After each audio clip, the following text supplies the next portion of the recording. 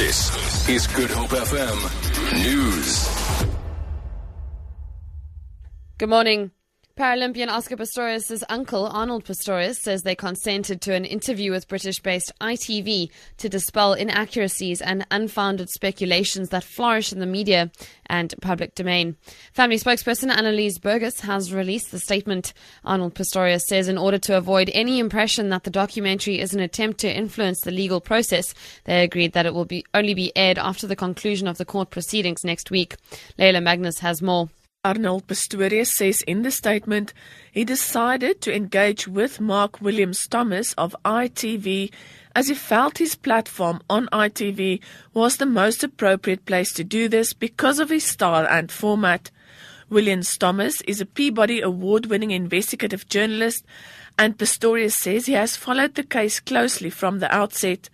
Pistorius was emphatic that despite Oscar's crippling legal fees, neither the Paralympian nor the Pistorius family will make any money out of the documentary. He says any potential proceeds would go to charities for children. Sentencing proceedings is set to start on Monday. Scores of DA members are picketing outside the North Gauteng High Court in Pretoria, where the so-called spy tapes case is being heard again today. The NPA and President Jacob Zuma are applying for leave to appeal an earlier ruling by the court's full bench. The court ruled that the prosecution authority's 2009 decision to drop 783 corruption charges against Zuma was irrational. The President and the NPA believe that the court erred in law. The DA brought the original case. The opposition party's James Self explains what they hope for today. We believe that this is an abuse of the process and a waste of taxpayers' money, and that is why we are opposing the leave to appeal. We are expecting the court to reject the leave to appeal. This was a unanimous decision by a full bench of the High Court, and we think that it is highly unlikely that the same three judges will come to a different conclusion. A driver has been killed after his car collided with a horse at Atlantis on the west coast.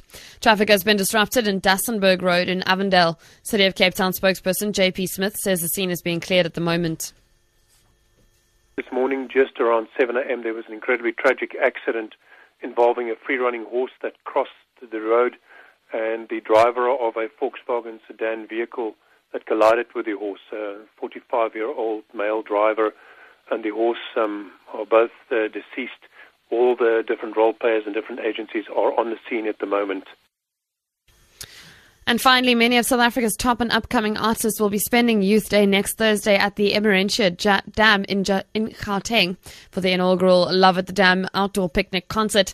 The organisers have appealed to the public to bring blankets and sit on the grass, but leave them after the show for needy members of the local community. Some of the performers on the day's programme are Blackbird, Majosi, Brendan Piper, Valiant Swat, Tennis Jordan, as well as Die Hevels Fantasties.